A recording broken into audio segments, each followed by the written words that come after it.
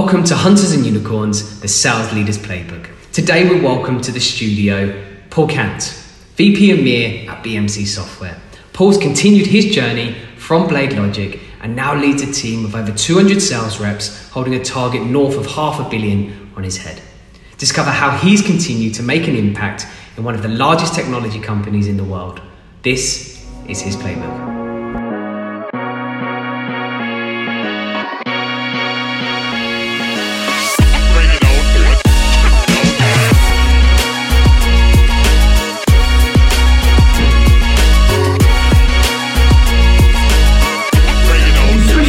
Series for 33 CXOs, we investigate one of the greatest success stories in the history of software sales. 33 CXOs learnt the playbook from one man, John McMahon, a legacy which stretches back to the late 90s at a company called PTC. They were later reunited at BladeLogic, which was acquired by BMC. What happened next was truly remarkable. These CXOs went on to become the most prolific sales leaders in the software industry. They've raised over $22 billion in VC funding. They contribute to 4% of software turnover globally, 26 unicorns, 8 decacorns, and the companies they drive have a combined valuation of $230 billion. At Hunters and Unicorn, we're revealing their playbook. Welcome to another episode of Hunters and Unicorns. I'm Simon Kutis and I'm joined by my co-host Ollie Kune. Good afternoon, everyone. And I'm delighted to welcome Paul Kant. Welcome. Thank you, guys. Hi, Simon. Hey, Ollie. Hey, nice Paul. To be here. Thanks for coming on the show, Paul. Pleasure. Paul, it's an absolute pleasure to have you on the show today. Just as a bit of an introduction, you are currently VP EMEA at BMC. So essentially, you are the most senior sales exec within BMC covering EMEA.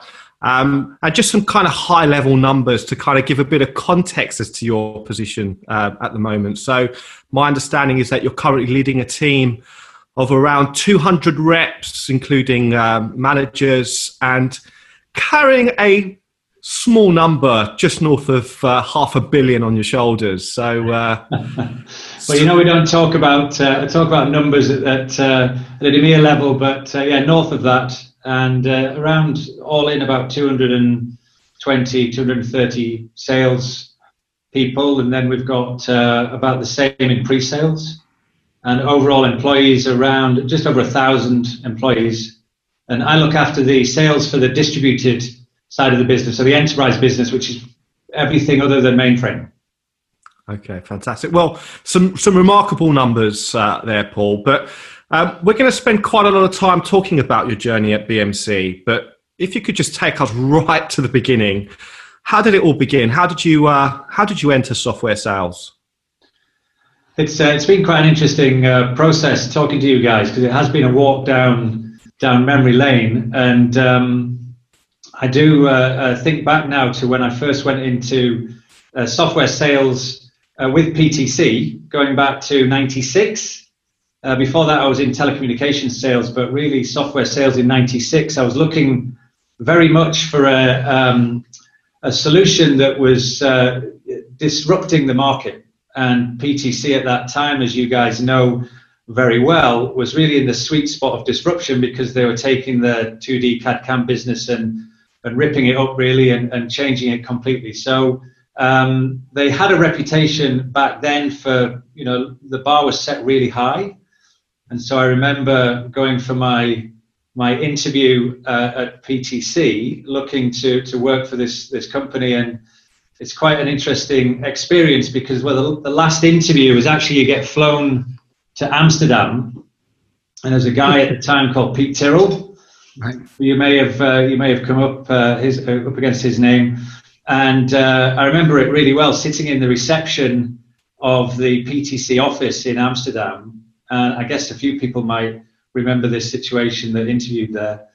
And the time of the interview came, and then it went, and then an hour, and Pete hadn't turned up. So around about an hour and a half past the interview time, I had a flight that I had to catch to go back to to England. So I had to go and find Pete Tyrrell. So you get past reception, you go up in the stairs, you're opening doors to try and find out where this guy is. And eventually I came into the room where he was, and he looked up. He was in this meeting with a lot of people, and I said, "I'm Paul Cant. I'm here for an interview 2 hours ago." And he looked at me and he started laughing. And in a way, it was kind of their, just to give you an idea, it was kind of their test of seeing whether or not I would just sit in reception or I'd go and find out where these guys were. And they did it a few times. And luckily, I managed to get past reception and go and find him. So I got the job eventually. So that's how I got into PTC and how I got into enterprise sales. Brilliant. That's we've heard lots of stories along those lines at PTC Blade Logic. Another interesting one we heard the other day was Andy Sadler and his CV. Turned up to the interview, the hiring manager grabs his CV, gives it one glare, rips it up, throws it on the thing and said, "That's shit. Now get out of here." I'm not sure you'd get away with some of the interviewing techniques in the present days that we went through in PTC, but HR with a pretty good experience. Yeah. HR definitely have a thing or two to say about that, I think. Absolutely, yes. Yeah. So Paul, obviously PTC, there's a lot that has been said about how tough, it was there. But I suppose that was your entry into sales. How important was that for your journey and the grounding that it kind of gave you?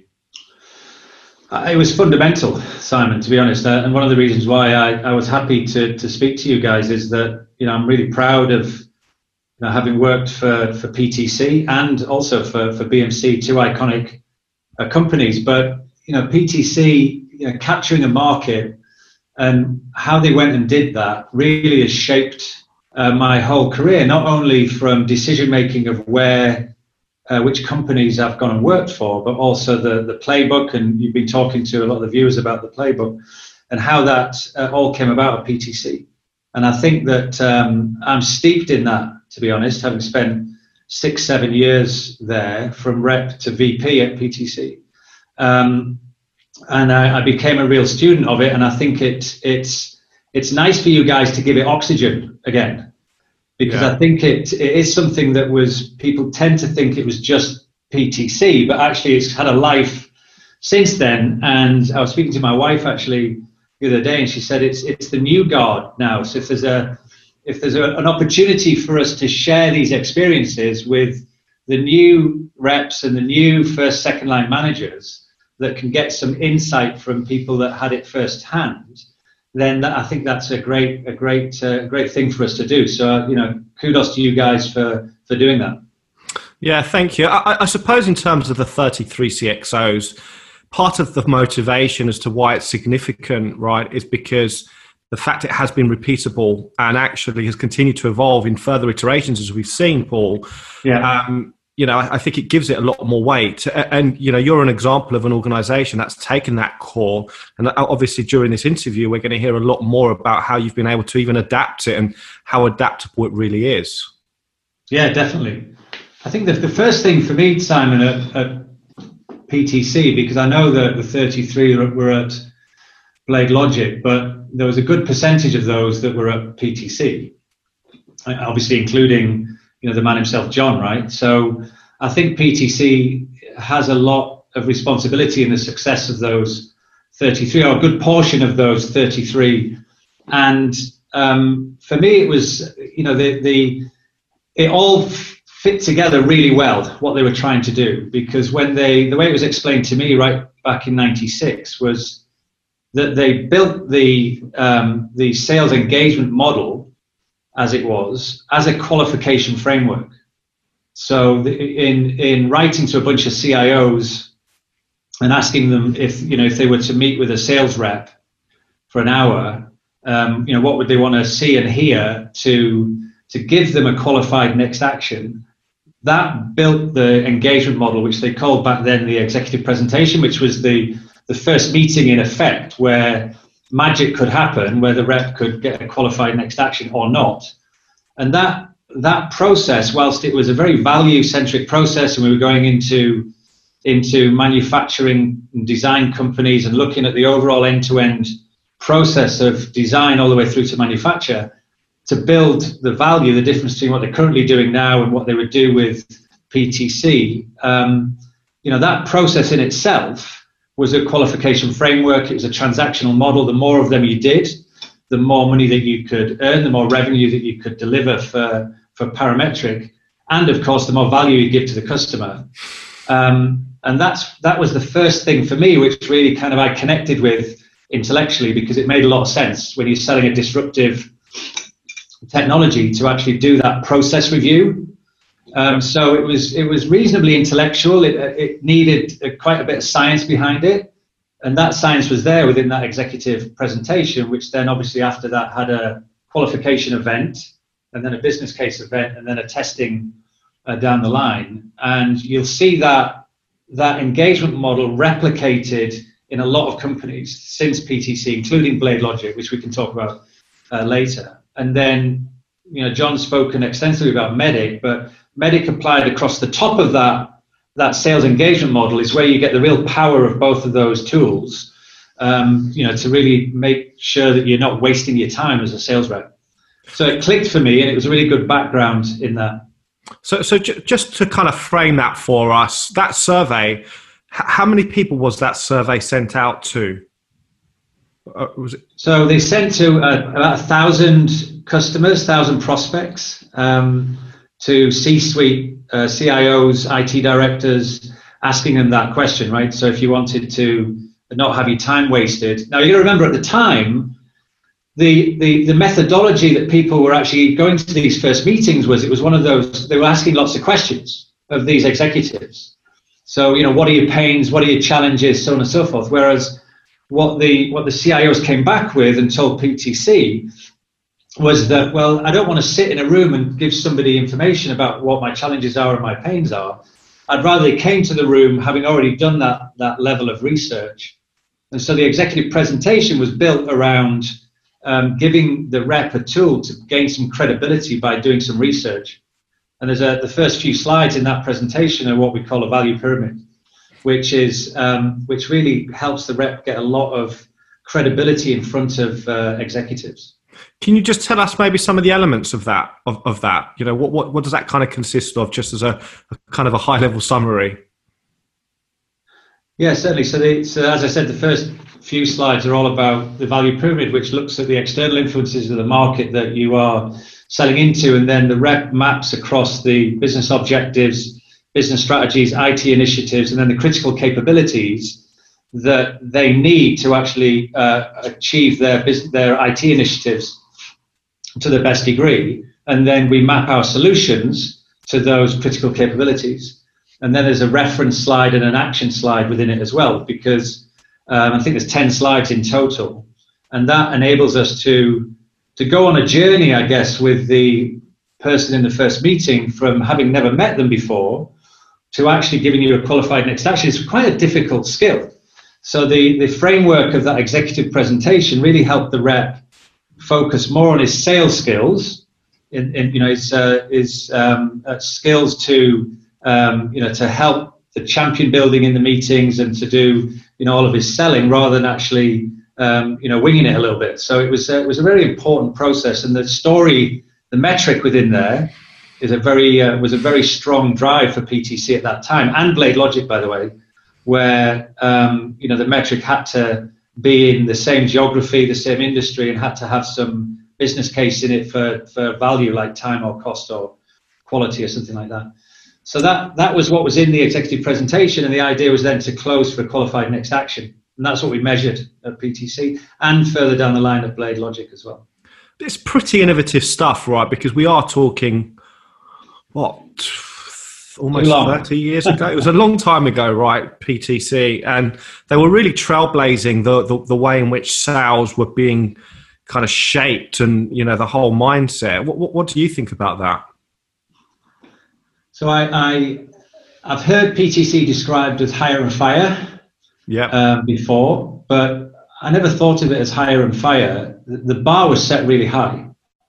So the recruitment criteria, which you've spoken to a few people about, of intelligence, character, coachability, and experience, that was personified at PTC, and I think that was where that came from, because we wanted to have really serious professionals. John's spoken about it. You've got to be a student of your profession. I'm a professional salesperson. I don't want to do anything else. I love this job. And if you study and intellectualize the engagement model and MEDDIC, and you wrap up a great cadence around that, and I think that's what a lot of the people that you'll be speaking to have in common, that they don't underestimate the power of this profession. And it's very easy to explain, very difficult to do exactly as per the design. So there's lots of opportunities to take shortcuts. So I spend most of my time now helping and coaching and leading people to execute as close to design as possible, and close the gap between where they are currently and then what the design says they should be doing. And it does make a massive difference. So PTC for me was the bar was just set really high. Well, actually, kind of one of your key components of your playbook is be a student of the game, right? And I think that's what you're kind of referring to right there. Yeah. How much of that was learnt at PTC, and how much of that have you had to discover yourself, or was that always kind of part of your DNA? I don't think it would be fair to say it was part of my DNA, because certainly what I was doing at the company before PTC was different. And in all the people I interviewed while I was at PTC and brought on board, what they were doing was different. So certainly, I think that in my experience, PTC were the first company to put that engagement model and the theory behind the engagement model, map MEDDIC across it, and then start to drive the analytics behind the activity, and then measure all of that. But I think it's fair to say that it was a long time ago, and I think that it's been tuned and tuned and tuned and tuned over the years. So I think that in multiple industries. So I think it's definitely a vein of that I still hold, and I still believe that even now, the process that we employed, it looks a bit different, the different words that we use, but ultimately the building blocks are exactly the same as what we built PTC under as well. So I think it was fundamental, Simon, basically. Do you think that the maniacal detail and the dedication to mastery is kind of intertwined with being a student and really learning what you're doing? Do you think that's really helped you create that evolution rather than just learn one way of doing it? Do you think that was kind of a key part of evolution?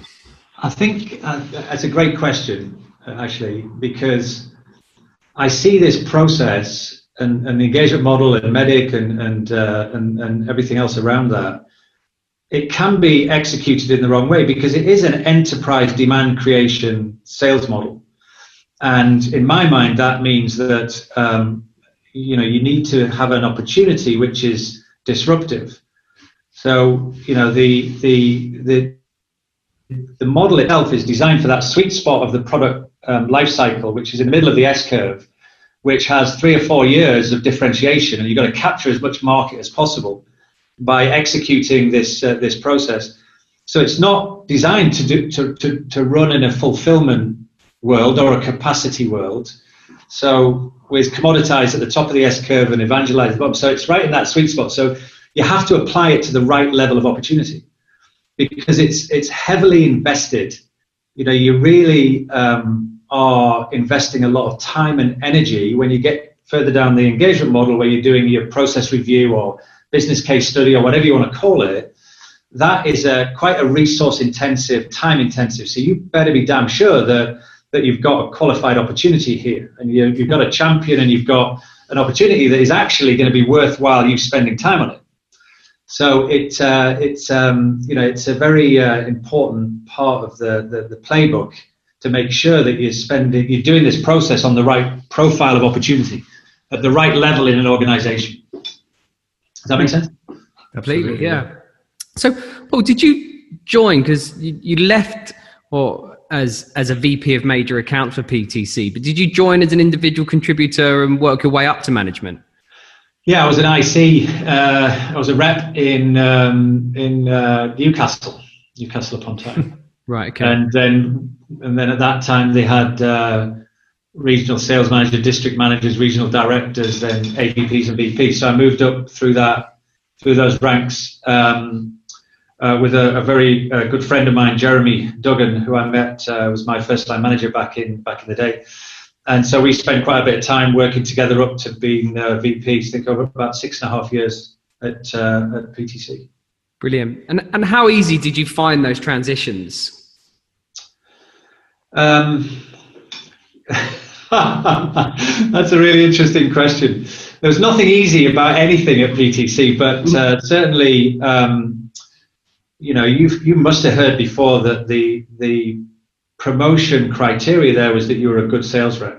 Yep. And what they did there, which we don't do now, but I think we should start bringing back in some way, shape, or form.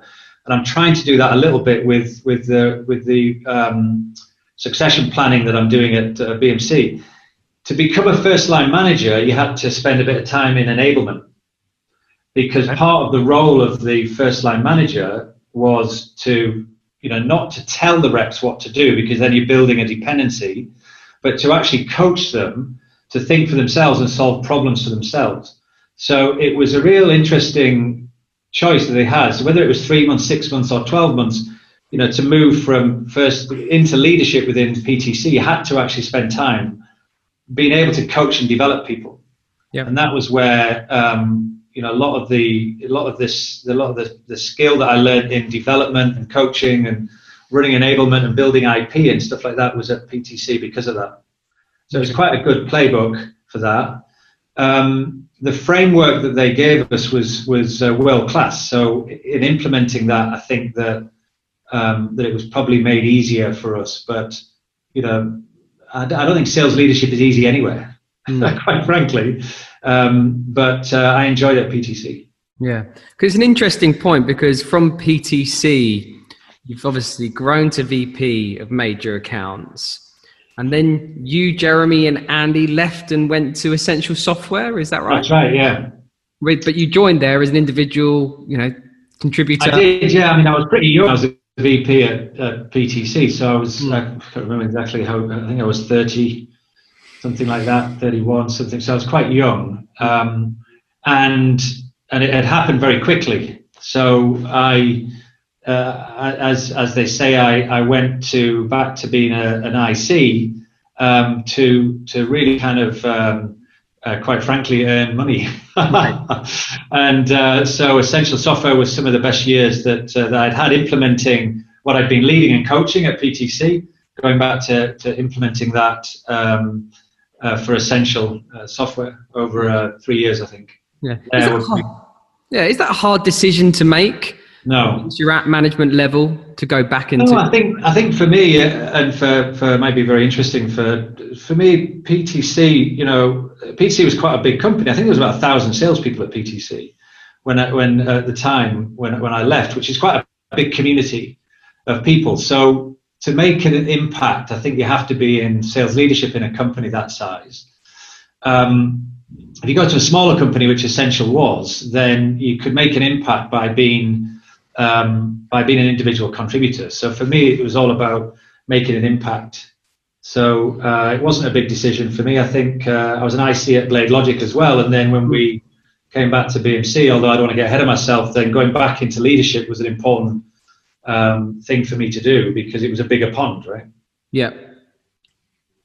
Essential was quite a success story in its own right. I think it's another example of the power of the PTC playbook at the time. Obviously, this was before Blade Logic, obviously.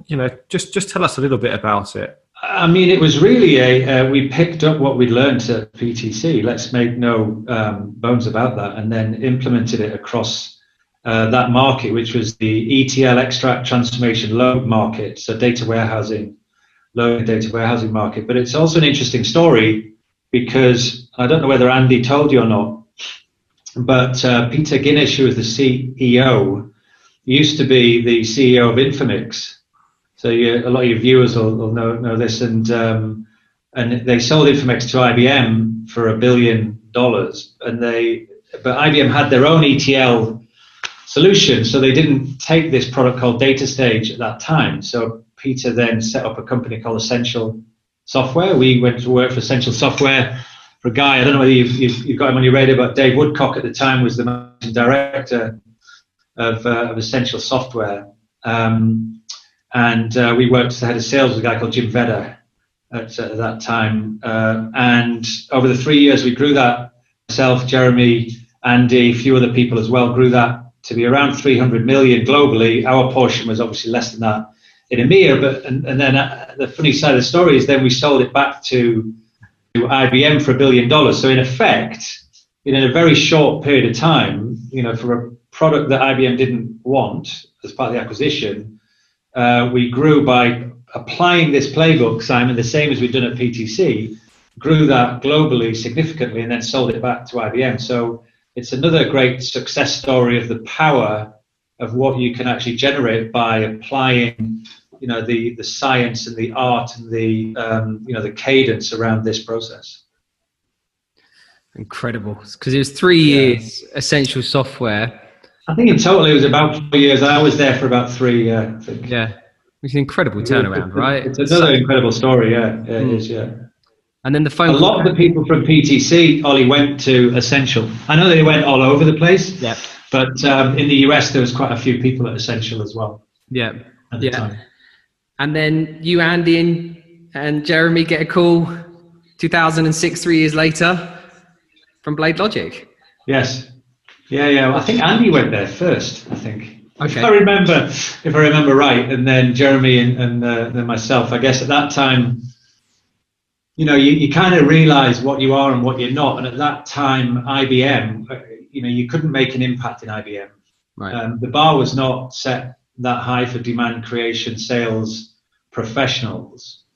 So we lasted in IBM about as long as we could, which was about 6-7 months, and then went to work really in a similar vein. But unlike Essential, I think the market was non-existent at Blade. So we were really in there was a few of us in an office, really ringing people up. Hi, it's Paul Kant from Blade Logic, and then it'd be like, they thought they made a link with us and servers rather than software, because you had blades, right? And no, I don't need any servers, thanks. So it was really opening a market really at that time from zero, and which we did over a few years. And as the story goes, from John that we were around about 100 million, I think, when BMC came knocking. But we executed the same engagement model. We called the first meeting the value pyramid at that time. We'd re-engineered it, we'd rebuilt it, but it was the same, intellectually it was the same engagement model as PTC and Essential. How much belief did you have in that model by this time, Paul?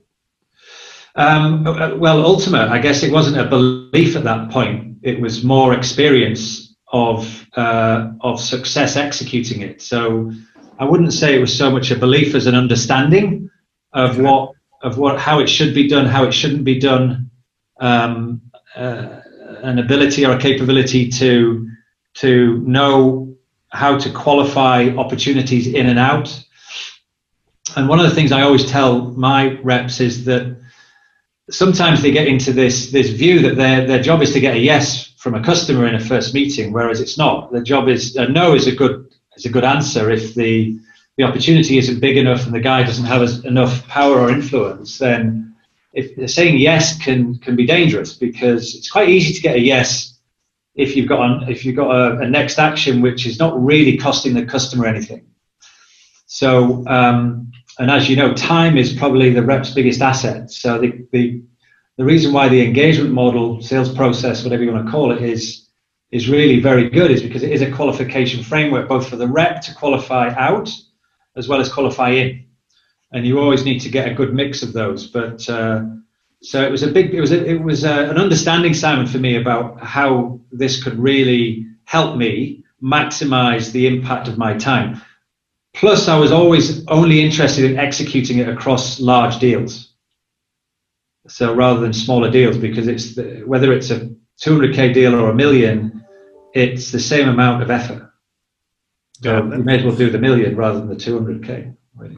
By the time you joined, was Blade Logic firing on all cylinders, or were you part of a kind of initial grind? No, I think I was the 20th employee, something like that, and in Blade. So it was pretty young at that time. I can't remember exactly, but there was no market to speak of in EMEA, or in the UK where I worked for Blade. Yeah, so it was very young in its history. Did you have any reservations at that point, or again, were you so? No, I think that my view, and I alluded to it right at the beginning of this chat, was that I developed, and maybe in hindsight, I can't really say that it was with total forethought, but that I developed a set of criteria, which was, is that a company I want to go and work for? And Blade Logic and Essential fit all the criteria. So the criteria in Blade was, when I mapped Blade across that criteria, which started with how big is the market. And there was a lot of industry data around the size of the market. So it was a multi-billion-dollar market, and certainly it was growing because we had Opsware as a competitor in that market. And so it was a market that was growing, and Blade Logic had some technical differentiation, which meant that we could do things differently to everybody else. So if you think about a big market, it's a double-digit growing organic market, and you've got a differentiated solution. Those were three of my top criteria. And then the fourth one was the culture. So I knew the people very well. So I knew what they were serious about this profession and serious about growing and making an impact in this market. So the culture was one that I was happy with and fit with very well, and the opportunity for us to grow and then sell was always very clear for us to be able to make some big impact in the market on a global scale. So that's something that keeps me at BMC now as well when we get to talk about that. So the criteria is something that I just did a recruitment webinar with about 100 people attended virtually, and I went through that criteria and get some great feedback on how people make decisions of which company they go to. And I think this is your guys' business, right? That I'm always looking for somebody that comes to me that actually has a plan of why do you want to work for BMC, what is it you're making your criteria on, rather than they're just looking for a job, Yeah, I think again it's probably testament to the likes of John and Steve, Dev. There's a lot of kind of really good leaders there. The fact that you were in the trenches, probably getting a bit of a bloody nose, but yet you were so bought into the vision and where the business was going. And I think a lesson there is obviously, the importance of understanding the mission and taking it away from the everyday kind of struggle, if you know what I mean. And I think that's obviously definitely evident. Yeah, I mean, we wanted to own the market and beat the competition. So there's a very clear mission and vision set for the top of the company, but it was a small company. So, you had a direct line to Dev and to John. So it was an opportunity for us all to share in that journey, really, which is very important when we get further into the conversation about being part of a journey, I think. Yeah. Yeah. We normally ask this question at the end, but I think it's quite an interesting point to actually bring it whilst we're actually reflecting on this point of your career, which is, what sacrifices are you making at this stage of your career, going from Essential into Blade, where there is a high demand for your time? How much and what sacrifices did you have to consider at that time? I think it's very hard to, and I guess a few people have maybe said this, but it's very hard to separate out life from this profession, because it's not a 9 to 5 job. It's really a 24/7 and quite akin to, I think, to having your own business, because we look for people that run at the, whether you're an IC or a first line manager or an AD, you need to have your own business plan, your own mission. It needs to be part of what you want to achieve rather than the collective. Mm-hmm. So I'm a big fan of individual leadership and shared leadership rather than hierarchical leadership. And I think that if you can actually, get a team of people that are self-sufficient in that way, then that's going to be way more successful than some other model, I think. So maybe it's a long way around of answering your question, Ollie, but there is a sacrifice in that, right? Because being available 24/7, working long hours, seeing yourself as your own independent ink, because nobody was really, helping in other than giving you the framework and the methodology and so on and so forth. But like any salesperson, ultimately where I cut my teeth was calling the yellow pages, right? I mean, there's no more lonely job than sitting at a desk and doing that. But so you do have to sacrifice that. But I kind of got mixed views of that because I never felt it as a sacrifice at the time because I was enjoying doing it. And I felt like I was making a difference. I was learning. I was at the top of the game. So there were sacrifices, definitely. A bit of family sacrifice, a bit of, kind of seeing your kids and things like that. But ultimately, it's kind of got me to where I am, I guess. And at this stage, were you thinking about what your end game was? Were you now thinking, I'm at Blade Logic? Were you just thinking about quarter by quarter, year by year, doing sales and making money at this point? No, I think that Essential, I probably was more selfish in that regard. I think at Blade, I felt that we were on more of a journey. We've been together a long time by then, especially me, Andy, and Jeremy, who are probably the three that have been together the longest. I mean, I worked with Jeremy for 20 years or something like that. So you feel like you're part of a quite a tight knit community there. But I think at the time that Blade sold, we were really happy that they'd sold, and it was about what the conversation was all about. What do we do next? Which wasn't an individual question; it was more a collective question. So you'd move from being an individual to being a collective a little bit, and as a team of people that work together, have fun together, are successful together, then we were thinking about what we do next. So that's probably what most of the conversation was around at the time.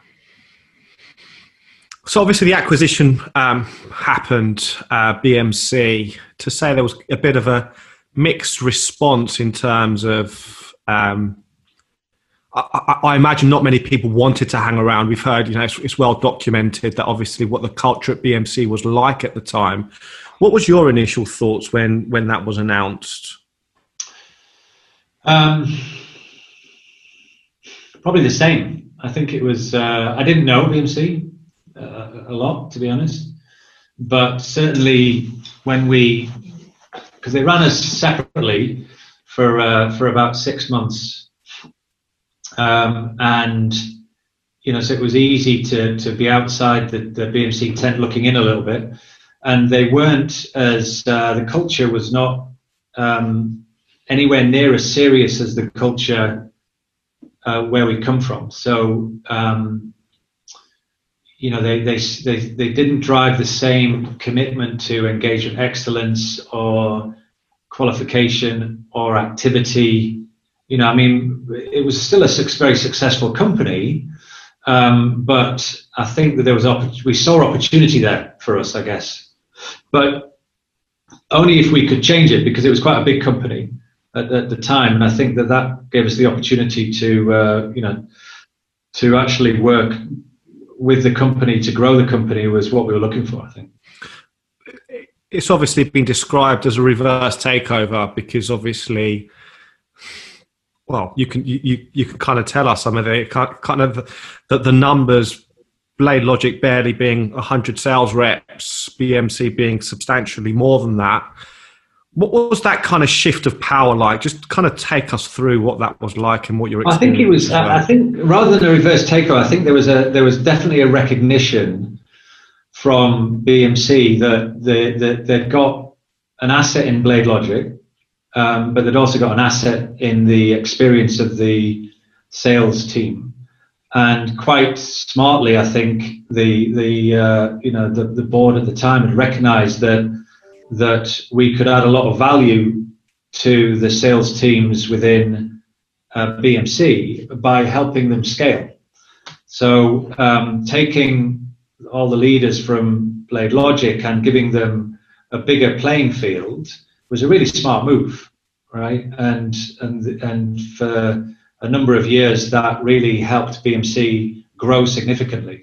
So I think that it was it should go down in history as being one of the smartest moves, I think, of an acquisition of a small company, because it could have just sat on the side and not created that energy. So I think, fair play to the BMC leadership at the time. It was a smart move to do that, and I think that gave everybody that, quite frankly, in a small company, John and everybody else that was in the sales leadership there had done bigger jobs before, right? So from a scale perspective, so I think that that enabled us to hit the ground running and keep hold of the group of people for probably longer than we would have done.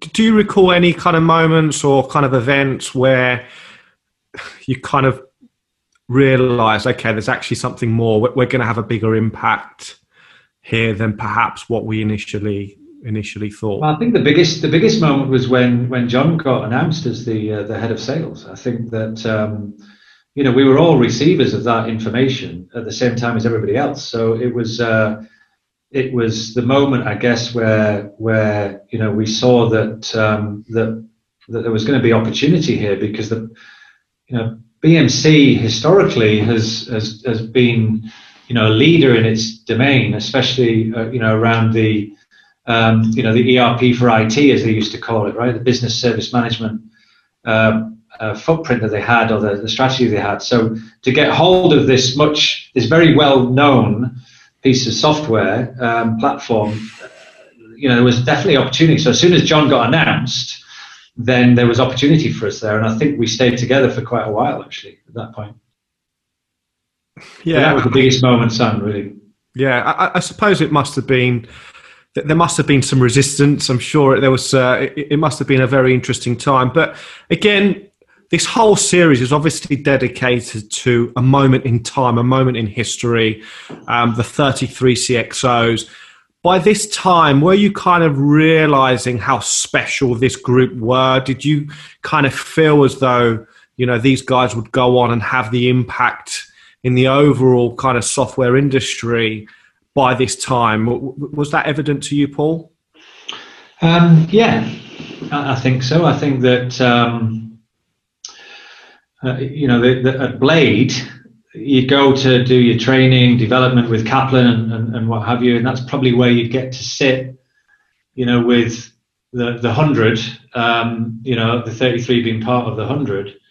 And it was very evident to me, and that there was a high quality of individual in the room, and certainly, ones I remember very fondly, Marty Carty, who I was rated very highly, and Mark Musselman as well, who I know you guys know, Andy, who can be a pain sometimes, but love him to death. Very very capable individual, and there was that you could tell that, right? And I think that as well as Luca and John and Cedric, who I spent quite a bit of time with, as you guys know, and in fact, me and Cedric, I used to work for Cedric directly, and I remember we locked ourselves away in a room for a couple of weeks and built something called the Sales Excellence Handbook, which is a big thick book like that, where we just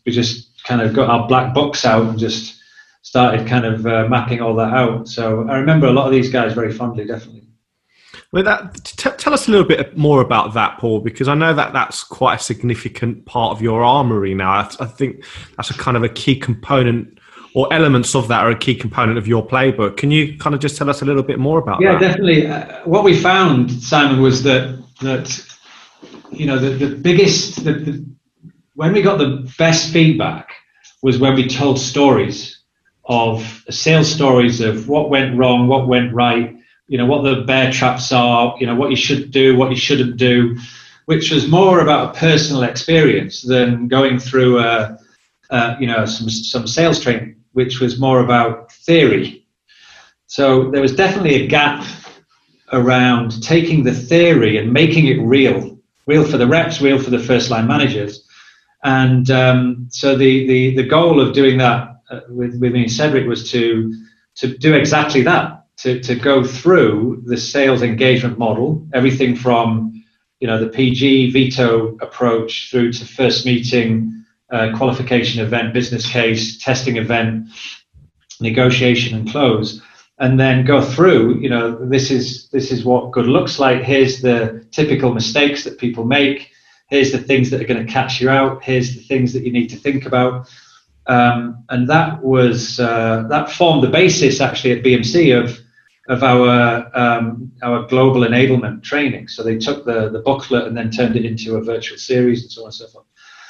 But it was that gap between the theory and the practice is where I felt a lot of the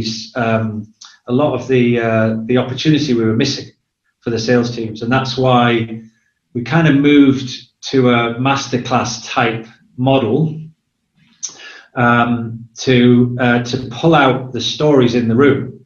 So most of the enablement we do now is in smaller groups, maybe 18 to 20 people, and it's run by salespeople and sales managers as the coaches, with maybe 12, 13 of those 20 are the people going through the masterclass, and then the other 7 are the ones that have shown excellence in their careers around executing the model. And it works really well because it's less about the theory, more about the practice of implementing a lot of the techniques.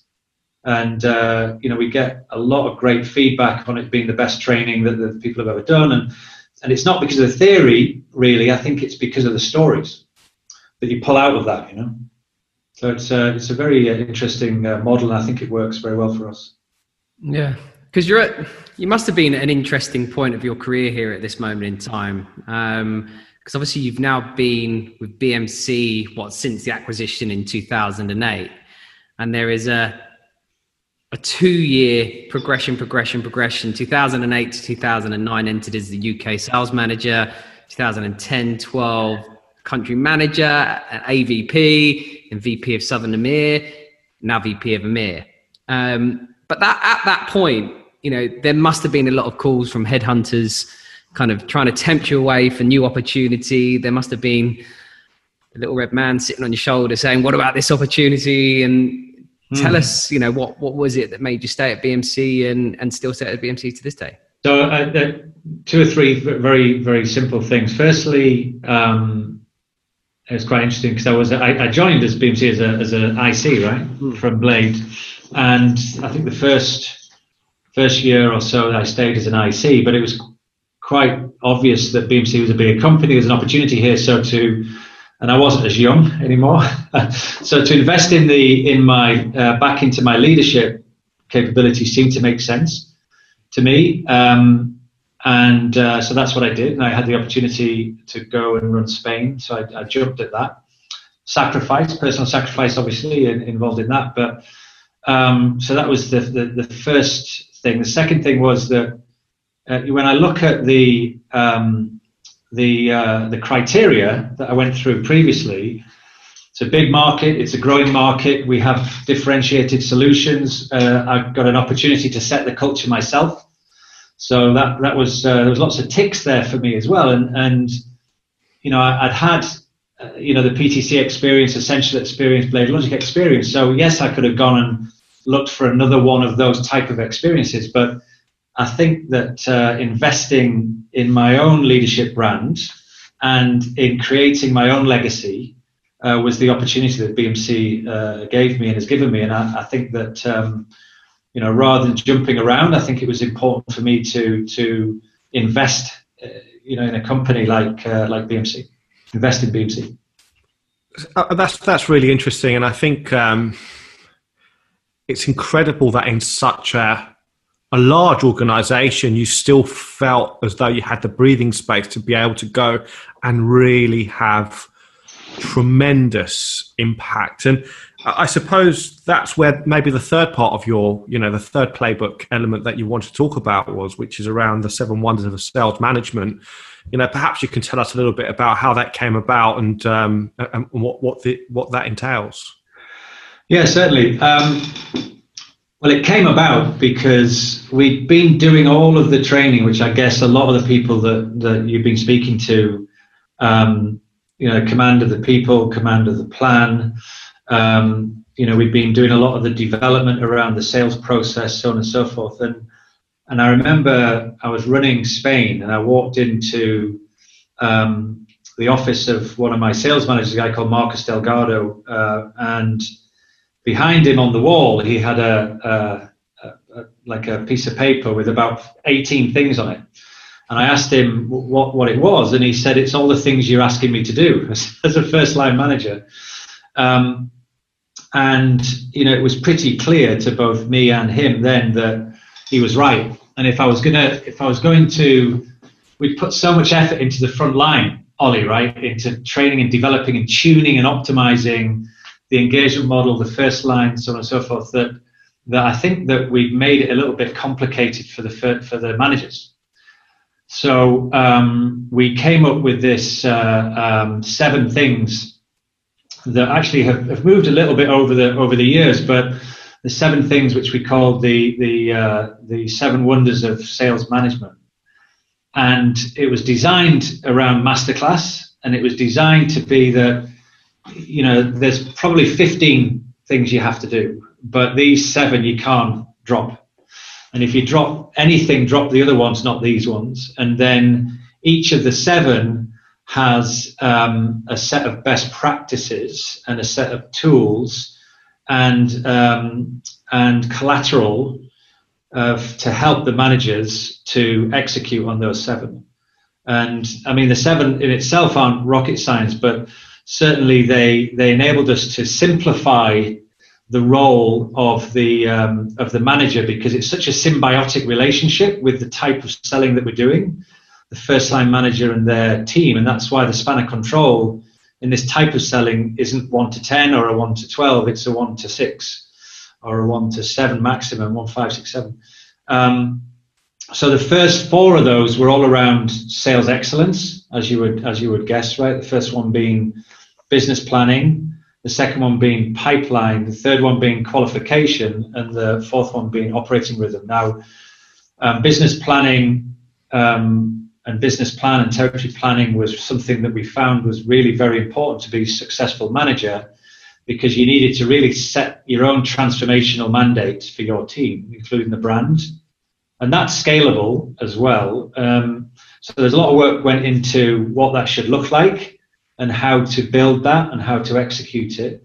Pipeline, it's the hardest thing in sales, right? You guys have spoken to a lot of people about that. But the role of an RSM in setting the right culture to drive and manage pipeline hasn't been really written about or built. So the energy, the commitment, the culture, the obvious fights that you've got to have with your team around them always wanting not to PG. So that whole pipeline area is very important. Qualification, medic is very critical in that, but also activity and sales process maturity. So this is where you may have spoken to somebody about leading indicators. So leading indicators really measure activity, new business activity. There's revenue indicators, and then there's sales process maturity. So how do you have a qualification conversation with a rep is what this 7 wonders is designed around. And then operating rhythm. So how do you set up an optimal operating rhythm? So those 4 were pulling a lot from a lot of the stuff that we've learned over the years, a lot of the collateral that's out there, and then giving it a little bit of a masterclass spin. And then the other 3 is really all about culture. So first of all, we recognize that everything was about transformation. So leadership is about driving transformation, and you're always transforming. in some way, shape or form. So we had to think about the role of the RSM from a leadership perspective. And that involves all the questioning techniques and so on and so forth to build capability, recruitment and onboarding. You guys it's your business, but what we found was that the onboarding was very theoretical and not field ready. So we've built a field ready onboarding, which every single person comes into my organization has and is owned by the rep, but then managed by the manager. And then every rep after 6 months has a development plan, which they own, which is linked to the leading indicators. So, we're very committed to not just talking about that, but actually having it as part of our DNA.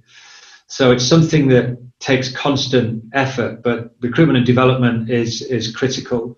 Recruitment and onboarding, is critical, and then development is absolutely fundamental. And you need a development culture. So we are driving a self-development culture. So each team takes responsibility for their own development. So it's a long way of saying, but these 7 things have really helped both large account managers and first line managers have a framework for managing all of the things that they have to do, basically. How much time do you invest in training? So we do a significant amount. Personally, I spend a lot of time developing. So every quarter I run 7 Wonders, and I run another development which we've called Meaningful Leadership, which is built on an MIT study. So I spend quite a bit of time on that. I would guess more than 15% of my time is spent in that area. And we also do mentoring coaching program as well. So, and I'm doing a lot of that. So quite a bit of time, but it does, it is fundamentally part of our success framework. Why when we bring somebody on board, that's part of our culture. And I think we're quite well known for that, BMC, for developing great salespeople, building great capability. It's interesting because you've got 200 reps, over 200 reps that you're managing, and you've got a big number against your head and on your shoulders. How do you stop this role from being, an Excel managing role, in the role that you're doing? So Jim Schaefer, who was the chairman of Infor, before I got this job, he gave me some advice. He says, you need to have a good ops person. Right. So a little bit tongue-in-cheek. I do have a very good ops person, but I guess the answer to that is the new guard, Ollie. So the team of people that I work with at AD, country manager level, AVP, VP level, I've been working with most of them for 8-9 years now. Right. And they can all they all have their own innovation. They're all building their own IP. My job in some ways is to make sure that they feel that they can spread their wings, right, both inside BMC. And as we've spoken about before, Ollie, if that's outside BMC, it's outside BMC. But as long as they're happy here and they're developing here and they're picking up some of that weight, because I couldn't do what I'm doing if it was just me that was committed to that way of doing things. Right. So it's a big team effort across the board, from operations through to my sales leadership teams and myself as well. I think that has to be the answer for me. That. Paul, it's interesting that BMC still remains one of the most. It's a breeding ground for some of the best salespeople in the world. You're obviously very, very proud of that. How do you feel about those people being, cherry-picked once they're ready to go on to kind of startups and really build their own legacies? Because we're seeing this time and time again. How do you feel about that?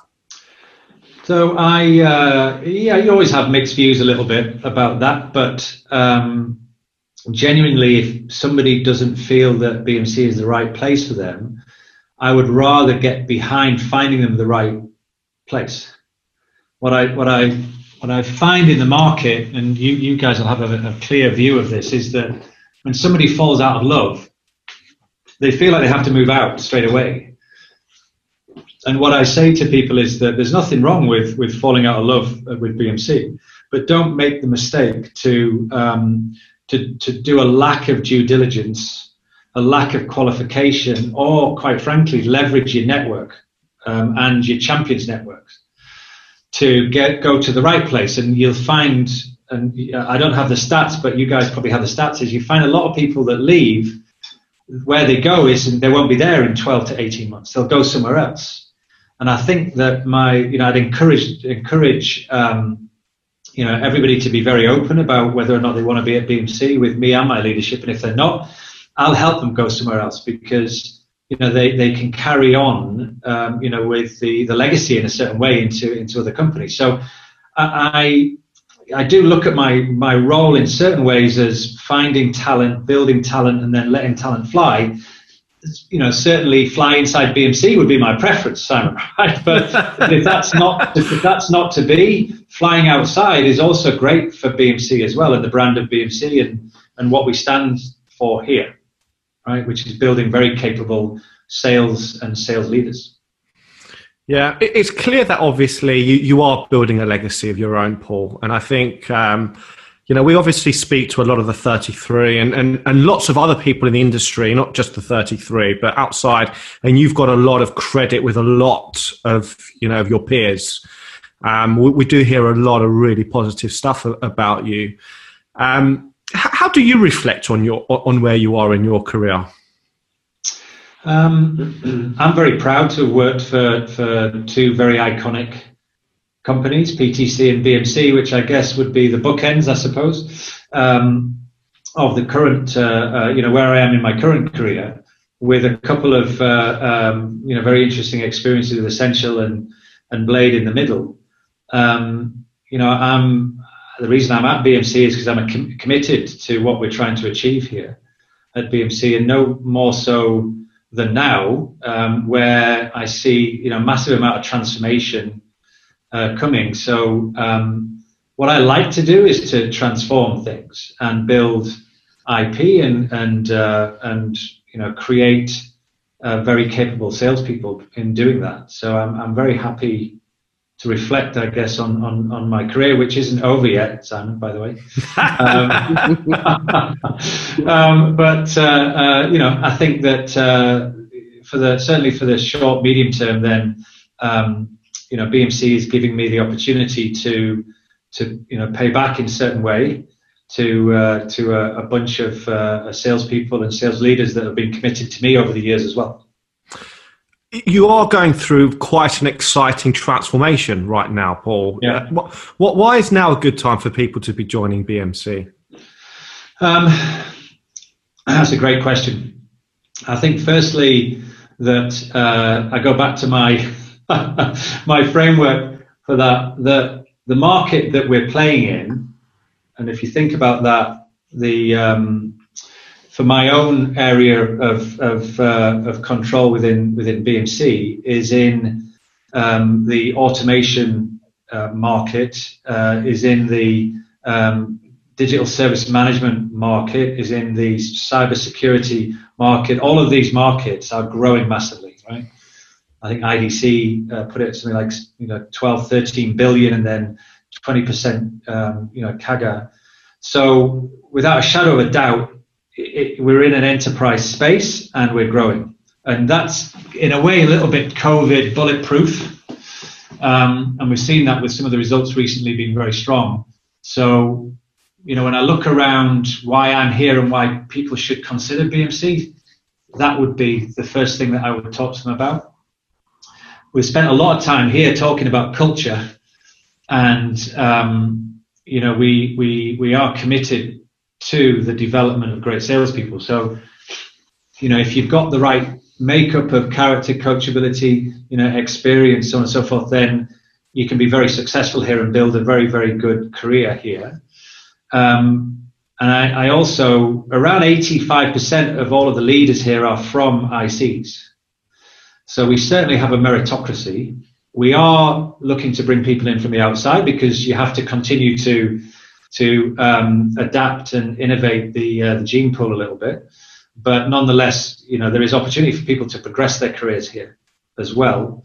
And with the new C-suite that we've got, Ayman and Ali, the Chief Product Officer, and Ayman, the Chief Executive Officer, supported by KKR, we're investing, hundreds of millions of dollars in innovating our solutions, which we've done in the past, over the past 40 years, but no more so than just recently, where we are, launching everything in a SaaS context, launching everything in containerized, building out the vision for an autonomous digital enterprise platform. So really exciting developments, not to go into that in too much detail, which as a rep or a manager, then, that's something that you should get excited about, and something I'm excited about. It's just fantastic that an organisation of your size just continues to innovate and continue to kind of develop and stay relevant in so many ways. I think it's just fantastic. Just kind of going back to the story that we're obviously talking about, the 33 CXOs. Obviously, BladeLogic BMC story is a really, really key. I talk about a moment in history, a moment in time. How aware is BMC and the culture of the John McMahon legacy? How much do you talk about it? How do you keep that flame alive? Do you have a picture in your office of him? No. I don't need. I've got a picture in here. Yeah, staring at me from across the table at the interview. That's the long-lasting picture. For those of your viewers that have ever been through that experience, then you'll know what I mean about that. We talk about it a lot because it's part of the training and development that we do, which we built a program called Back to Basics, which is a 2-day training in the basics of the engagement model. So it's important to give that some root, to embed it in a firm foundation of success. So the story about PTC, Essential, BladeLogic, which is obviously very, very important to the BMC link, then the first part of that Back to Basics is, why should they listen to this, and what was the success that we've had from this? So I think that every rep or manager at BMC know the story. And in fact, after you released John's session that you did with E, there was a lot of chatter on our internal WhatsApp and stuff like that, across the board. So it's definitely front and center for most people. And I think that you said it, there's a lot of people that have spent time at BMC as well. So, whether they have fond memories or not, I mean, we've definitely, we've had some great leaders here that are doing some great things now. And, I think that I'm kind of linked to a lot of them. Yeah, absolutely. Does that answer your question? I can't remember now. No, absolutely. It absolutely does. Absolutely does. I suppose, one of the questions we always ask, I know kind of Ollie alluded to it earlier. Do you what do you spend your spare time doing? Do you have any spare time? What can you tell us about Paul outside of BMC? Yeah, I mean, I family first, as they say. So I'm spending time with my wife, Evelyn, and my 3-year-old, Clyde. And Evelyn is a big supporter because she also used to be a VP of sales. And she has the same network as me, actually. So she knows John and a bunch of other people as well. Been very successful in her own right. So I spend a lot of time with them, trying to learn to play golf, which is I find very enjoyable, whether by myself or with other people. And I go to the gym because, as I say to my managers, that you've got to have the balance right, because it's, especially during lockdown, and I'm sure you've heard this, that it's very easy to lose sight of that and just burn hours because everybody expects you to be available. So you've got to get the balance right for that. So that's what I spend. And before the lockdown, I was traveling a lot. So I don't travel as much now. So I'm getting the opportunity to do some of those things a little bit more. So I'm not saying long live COVID because of that, but and in fact I'm getting quite frustrated about not traveling now. But that's what I'm spending my time doing, Sam. Yeah. Great. And I suppose the final question we always ask is, does the hunter make the unicorn? Well, I knew you were going to ask me that question, and I'm not really sure I understand the question. Okay. So explain what you mean by the question. So the hunter being the salesperson, the hunter, the sales hunter, the unicorn being the business with $1 billion valuation. Is it possible for those companies to be successful, or would they be $1 billion companies if they didn't have the right kind of sales leadership, I suppose? Yeah, I think that because the bit I got confused was whether it was you were talking about the individual hunter, but okay. So my view is that the team has a lot to play here in this. If you get the right collective together, whether they be the sales leader, the first, second, third line, as well as the IC, by the way, then that's what makes the unicorn, in my view. That team working together, and they're all of a certain caliber, then it's that unit that really make the difference. And that's, in my experience, was what was different about PTC, Essential, and Blade, was that there was a bunch of people there that were all carrying the same weight, which is difficult to scale. That. Yeah. So I don't know whether I need to give a pithy comment, answer to that question, but genuinely, I think it's the group of people all doing the roles that they've got within that unit that make the difference. Fantastic. Okay. Well, I think it's been, fantastic speaking to you. As for kind of closing conclusion on what we've heard today, I think it's really interesting where you've come from in terms of PTC, that whole experience, the whole interview process right at the beginning. It might be difficult for an outsider to really understand that, because it's very, very tough, very, very kind of strong.